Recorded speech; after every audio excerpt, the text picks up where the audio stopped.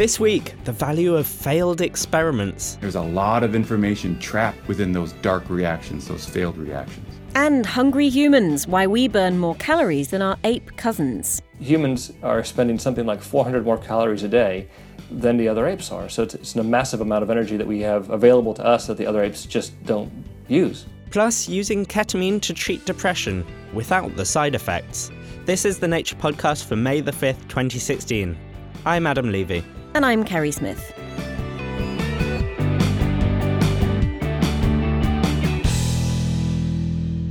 It goes without saying that we love science here at the Nature Podcast, but then again, we don't actually have to do any of it. And something that many a student has realised about science, usually around halfway through their PhD, is that a lot of the time it just doesn't work. It might be because you did the experiment wrong, or your hypothesis was wrong, or in the case of chemist Alex Norquist, because you're looking for a needle in a haystack. But these fruitless experiments needn't be wasted. Shamini Bundell rang Alex at Haverford College in the US to find out how his lab is using failed reactions to discover rare new materials. So what we do in my lab is we try to make new materials that contain combinations of reactants or combinations of chemicals that haven't necessarily been put together before. And we study these materials because there's a wide range of physical properties that these things can exhibit for a lot of different applications, a lot of different properties. So you're kind of trying to discover new materials that might be able to do really cool things. Right. Oftentimes things whose structures and compositions we can't predict in advance. It's unanticipated materials. And does it end up just having an element of trial and error, see what works? Absolutely. And a challenge in this chemistry is that there's many, many variables that we have to alter based upon an experiment. And there's just many dials to turn. And the question is, what do we turn first? It sounds like potentially quite a frustrating job. Well, I love it. But we fail, and we fail a lot. And we fail way more than we succeed if we use sort of a traditional definition of failure and success.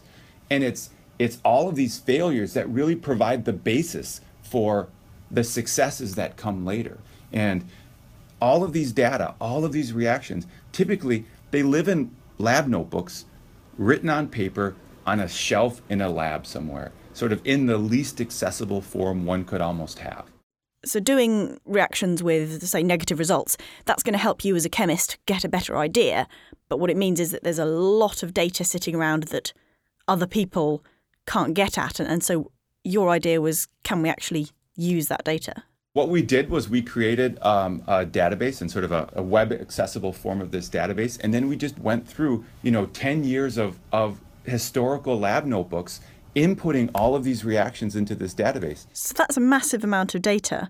And I guess that's why no one can actually fit all that in their head and make sense of it. Right. We have all these data and, the data, there are too many to really comprehend properly. And that's where the machine learning comes in. And so what we do with machine learning is we use these different algorithms to look for patterns within the data. And we're able to pick up on some of these subtle properties, things that I had never considered before. So you'd already fed the machine all the different variables, but it can then go through and highlight one important one, like how the molecules react to an electric field. But then what do you do with that? We've calculated this machine learning model, and it can really do two things. It can propose recommended reactions that, when tested experimentally, actually succeed more often than using sort of traditional approaches. And so we actually set up sort of a competition between reactions from the model and then what we would do as chemists in the lab, and the model won. The other thing that it can do is it can highlight what are the most important parameters. And it's from looking at those parameters that we're able to gain real fundamental understanding of the science involved. So it's not just helping you come to the outcome, it's helping you understand what's going on as well. Exactly. And it's better reactions and a better understanding of the underlying chemistry. Together is sort of a powerful approach. And this sounds like it's really useful for you in your lab. Now you've got this computer software that can help you do your job more efficiently. What about everyone else? Well, the nice thing about the approach is that it's effectively generalizable to a lot of different types of chemistry, and even not chemistry, right? The approach that we've devised is independent of the type of data that we necessarily give it. And is the basic software that you've developed something that you're sharing? It is, and so we can tailor sort of the web portal for whatever type of data that they want, and we've made all of our data accessible, right? all of those failed reactions that normally just sit on a lab notebook, well, now they're going to be accessible to everybody. And the wider principle definitely seems to go way beyond chemistry. The pragmatic part is, how do I make my reactions faster because I want to make new compounds more effectively? On the principled side, how do we as scientists deal with failures better? The notion of negative results essentially being dark, being hidden in the way in which scientists communicate with each other. That happens in all of science. The literature is biased towards success, but there's always far more failures than there ever are successes. And there's a lot of information trapped within those dark reactions, those failed reactions.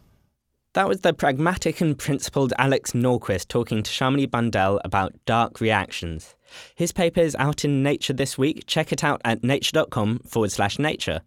Also in the mag this week, there's a feature about the idea of a material's genome, predicting the recipe of new materials by analysing the ingredients of existing ones. That's at nature.com/news. Coming up in the research highlights, Mars's valleys carved by boiling water and how peacocks keep their feathers so bling-tastic. But first, here's Noah with a story involving brains, energy, and maybe an excuse for us to eat more than chimps do. Compared with other apes, humans are great. OK, that's a bit of a value judgment, but biologically, we would do well in a game of AP Top Trumps. Here's researcher Herman Ponzer from the City University of New York. We've got really big brains. We're highly physically active. We move a lot each day. Compared to the other apes, we tend to have babies rapidly. We're the bunnies of the ape world, and we live a long time. So let's agree that humans are awesome. What scientists have not been able to work out is how we do it. Normally, having one beneficial trait means sacrificing another. Biologists call this a trade-off, but humans seem to have it all. Herman Ponzer and his team wanted to find out how humans find the energy to sustain all our great traits. I gave Herman a call at home to find out more. It was a holiday at the time, so if you listen carefully, you may be able to hear some cameos from Herman's son, who certainly seemed to have plenty of energy. Here's Herman. All these traits that sort of set us apart from the other apes, they're all metabolically very expensive. Big brains are expensive. Reproducing is expensive. Long lives are expensive because we have to invest in keeping our bodies going. Being physically active is metabolically expensive. All these things cost a lot of calories. And we seem to be kind of defying a fundamental rule in nature, which is that usually when we see a species invest a lot in a particular trait, we see it having to invest less in some other trait. There's sort of a trade-off there. So an animal that reproduces really quickly tends to have a short lifespan. But humans seem to be defying that trade-off. We seem to be having our cake and eating it too. And the question is, how do we do it? And that's what you've been investigating in this particular study. You've been trying to finally answer this question. It's not a trade-off. What is it that's happening here? That's right. So we asked the question, well, maybe it's not a trade-off. Could it be that humans have just increased our metabolic rate? We've sort of ramped up the whole engine so that we can just get a lot more done. And so how did you go about that? What was your approach? Yeah, so we used two measurements of energy expenditure. One was this thing called total energy expenditure, which is the total number of calories you burn every day. And the other thing we looked at were old data collected, some of them in the 1930s. We went back sort of into the archives and asked about something called basal metabolic rate, which is the energy you use when you're just about sleeping at your lowest level of energy expenditure. And so what did you find when you looked at these things? When we looked at total energy expenditure, which hadn't ever been looked at in humans and apes, we found, sure enough, humans are spending something like 400 more calories a day, even after we correct for size, than the other apes are. So it's a massive amount of energy that we have available to us that the other apes just don't use.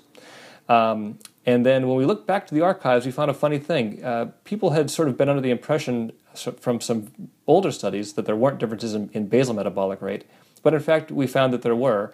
And so when we looked at humans versus chimpanzee basal metabolic rate, for example, we did see a difference that kind of matched and made some sense of the total energy expenditure differences. It surprises me that no one had ever studied total energy expenditure before. If there's been this long-standing confusion about why we're able to do the things we're able to do, that seems like the first pot of call to me. I think this is a case of technology kind of catching up with the interesting questions.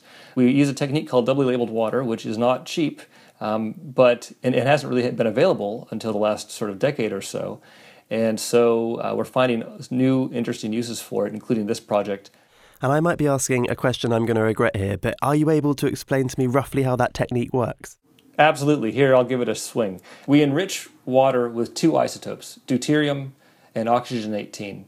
Those are both safe, non-toxic, not radioactive or anything like that. And of course, water is H2O, right? So when we use an isotope for some of the H's and an isotope for some of the O's, we can track the way that your body uses the water. We have an ape or a human drink some of that enriched water, and then we collect urine samples over the course of a couple weeks, and we watch the body flush out the hydrogen isotope and the oxygen isotope. Now, here's the trick. You flush the oxygen isotope out faster because you lose it not just as H2O, as water, but you also lose it as CO2 that you breathe out. And you can't burn calories without making CO2. And so when we compare the rate of loss of the hydrogen isotope to the oxygen isotope, the difference in the rates gives us the CO2 production, and bang, you've got the calories per day.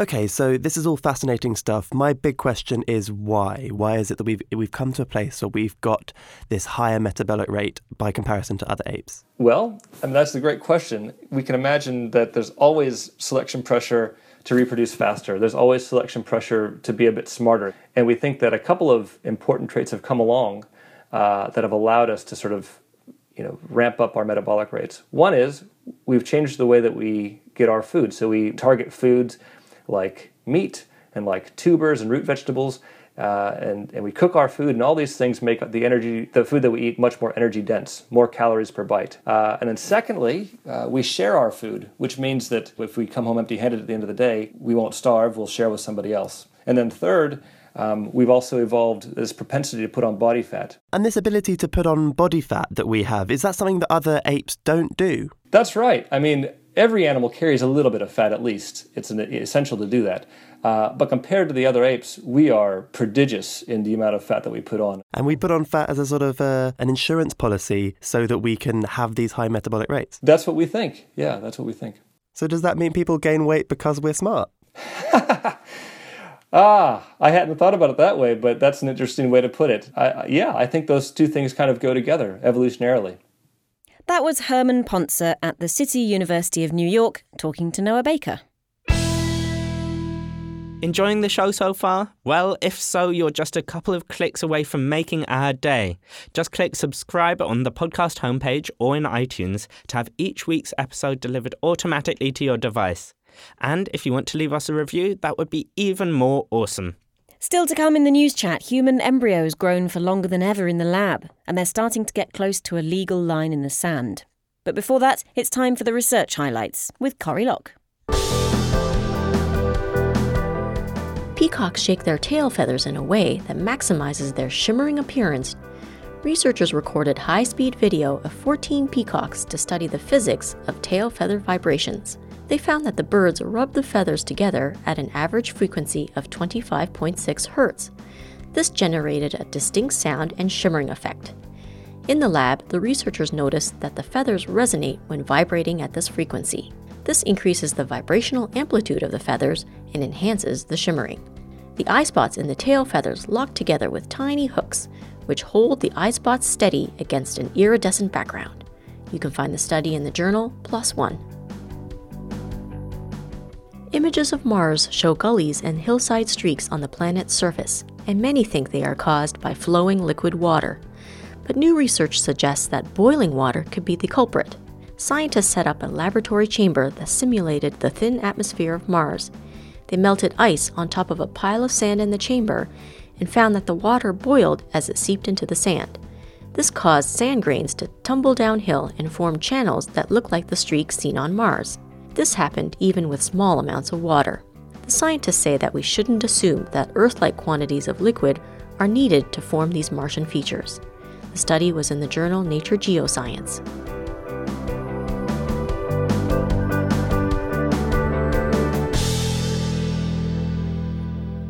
Finding drugs that reduce the symptoms of depression is no easy task.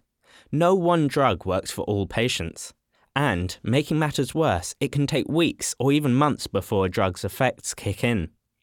That's why researchers got so excited when, about a decade ago, the first studies suggested that ketamine could offer faster relief in a matter of hours. Todd Gould at the University of Maryland in Baltimore, USA, has been looking into ketamine's antidepressant properties. In clinical trials, typically the patients who receive ketamine have failed other medications, have many times failed electroconvulsive therapy. And in those patients, many of whom also have suicidal thoughts, ketamine acts very rapidly. So within an hour or two, reverses and in some cases eliminates depressive symptoms. And the effects of ketamine typically last for about a week. But in spite of this paradigm shift, there's a catch. Ketamine has been around for some time and is used extensively, both in a medical setting as an anesthetic and recreationally as an intoxicant. It can provoke hallucinations and a funny out-of-body feeling called dissociation. Not ideal when what you actually want is an antidepressant drug. Here's Todd again. It's approved medical uses as an anesthetic, and its mechanism of action by which it exerts its anesthetic effects are through the NMDA receptor. And it was just assumed then that when ketamine was discovered to have antidepressant actions, that it was also through the NMDA receptor. How did you realize then that its action couldn't really be through this NMDA receptor? Yeah, so we used a couple approaches. One was we used another drug which binds to the same site on the NMDA receptor that ketamine does. And it did not have ketamine-like antidepressant action in our mouse models. But you spotted a difference between how the sexes were responding to ketamine, and that gave you a clue as to what might be happening. A couple other laboratories had shown that lower doses of ketamine elicited antidepressant effects in females compared to males. And so what we did is we did a study assessing levels of ketamines and its key metabolites, with metabolites being chemicals produced by the breakdown of ketamine in the body. And so we found that levels of ketamine itself were nearly identical in males and females. But we found that hydroxynorketamine was about 3 times higher in the female circulation as well as the female brain compared to males. And so this gave us an important clue that metabolism may be linked to the antidepressant actions of ketamine. So then you tested your answer by injecting that metabolite into mice to see how it worked on its own? That's right. So we injected it and we compared it to ketamine itself. We used a number of different behavioral outcomes that are related to antidepressant efficacy or depression. And we found that in all the tests that we looked at, the metabolite had exactly the same effects and similar potency to ketamine itself. And importantly, we also found that the metabolite does not bind to the NMDA receptor and does not functionally inhibit the NMDA receptor. So this sidestepping of the NMDA receptor allows you to avoid the side effects of ketamine while still getting its antidepressant effects. What do you want to look at now that you've kind of identified this active ingredient of ketamine? The direct target of the metabolite has not been identified yet. So that's something that's of major interest. And then finally is an approach to get this particular hydroxynorketamine into the clinic.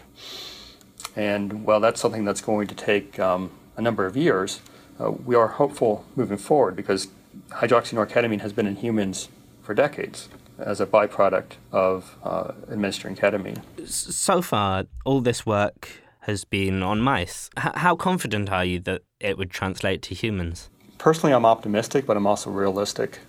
There's a big disconnect between what works in mice and what works in humans. And so the necessary next step then is to take this metabolite to human studies. That was Todd Gould. Find out more about this research by checking out the paper. You can find that, of course, at nature.com/nature. Finally this week, it's the News Chat and Ewan Calloway joins us in the studio. Hello, Ewan. Howdy. We talked in Backchat, which just came out last week, we talked about how the fuss over editing human embryos was kind of dying down. But no sooner did we do that than another 2 papers have brought human embryos firmly back into the spotlight. Yep, this week we've got 2 papers, one appearing in Nature, one in Nature Cell Biology, reporting that they can culture human embryos for up to 13 days. Previously, researchers have only been able to culture human embryos for 9 days. 4 days, big deal. Well, the big deal is the fact that the US, UK, and other countries that regulate this sort of research, they don't allow you to go past 14 days. And the researchers only stopped at 13 to avoid kind of crossing this threshold. So it kind of raises this question of how far should we go, how far can we go in culturing human embryos before destroying them? For people to be able to learn more about embryology, basically. Exactly. How different cells develop, how different layers form or don't form, what genes are turned on and off and when, all these interesting questions that we don't really know the answer to because we haven't really been able to study human embryos in depth in culture. Now, as you said, the record before was about 9 days. The researchers voluntarily stopped their experiments at 13 days, only 4 days different. But what did they learn about the development of the embryo during these 4 days? Yeah, when you're getting to this stage of early human development, you're getting to the point where not all the cells are the same, and you can't just break off cells and they can form their own embryos. So you're starting to see the beginnings of specialization and forming of different layers. And taking this embryo a little bit further, they noticed that this clump of cells developed. I think it was around day 10, and then it disappeared at day 12, I think was their finding. They have no idea what it does, but it takes up as much as 10% of the human embryo. So that's something that couldn't have been done without this technology, without this breakthrough. Now let's talk briefly about this 14-day rule. At the moment, there's a rule in many countries that you can't grow or culture human embryos for longer than 14 days. And this is the beginning of a stage called gastrulation, where the cells kind of start to reorganize themselves along this body axis. What's the issue here? Obviously, this research is coming closer and closer to this boundary. The 14-day limit, my reading on it is that it's semi-arbitrary. You're right that it coincides with this process, right, called gastrulation and this formation of something called the primitive streak. So it's something that you can actually see. But who's to say that, prior to this point, you just got a bag of cells, and after this point you have what will go on to be a human being with all the moral all the moral calculus that goes into that. That's what seems a little bit arbitrary. Now that we can possibly go past 14 days, do lawmakers change it because now the technology is there? Who gets to decide? I think it'll be lawmakers that decide this, with input, obviously, from scientists, bioethicists, the public. Some people want to hear what religious leaders think about this. It'll be interesting to see what kinds of discussions these papers catalyze. Well, and hopefully we'll be chronicling some of that discussion on nature.com/news. Now, finally, we're going to stick with the topic of fertility, but we're moving species somewhat dramatically to the northern white rhino. Yeah. So northern white rhinos, they are a subspecies of rhinoceros, live in kind of central Africa at the headwaters of the Nile River. I should say lived there. The last one seen in the wild was at a national park in the Democratic Republic of Congo in the early 2000s.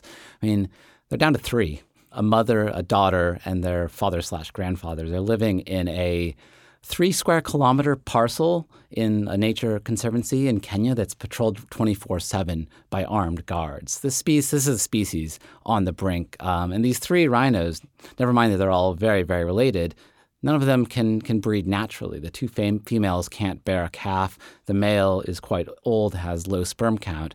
And so this is a species that is extinct unless people intervene quite dramatically. Unless they intervene quite dramatically, which is what your story is about. Yeah, exactly. So the only hope of saving this subspecies is through reproductive technologies, and quite advanced reproductive technologies. So there's a plan afoot that was kind of rolled out in this zoo journal this week that I kind of wrote about, but people have been talking about this for some time.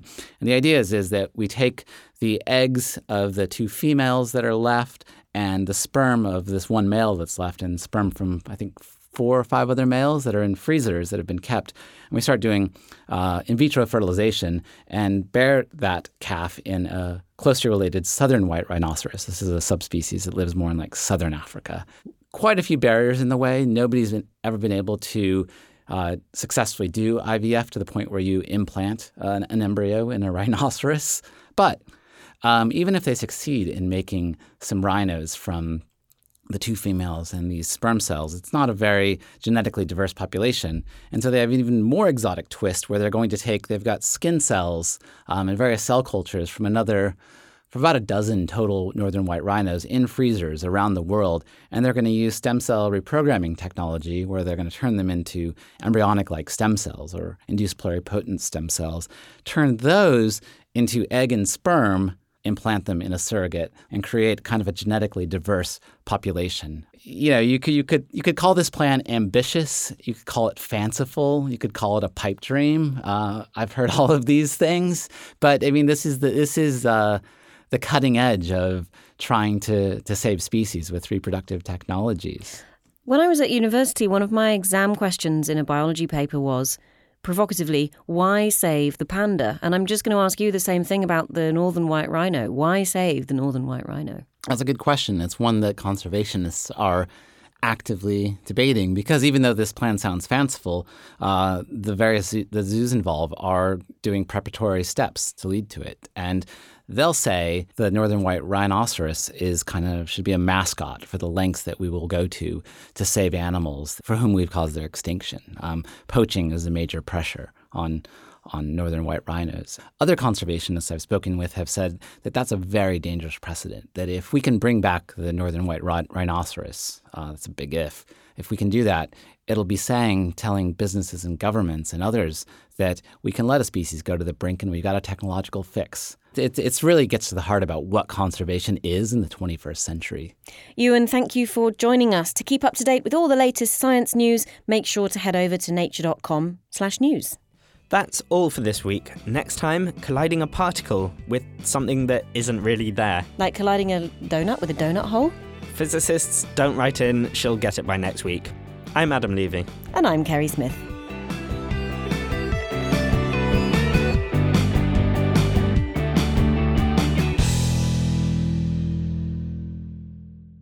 If this episode of the Nature Podcast has whet your appetite for scientific research, check out Scientific Reports, the open access home for all scientifically sound research. They publish articles from all areas of the natural and clinical sciences. If you publish with them, you can expect fast and fair peer review and great exposure, with over 2 million visitors a month to the website, nature.com/srep.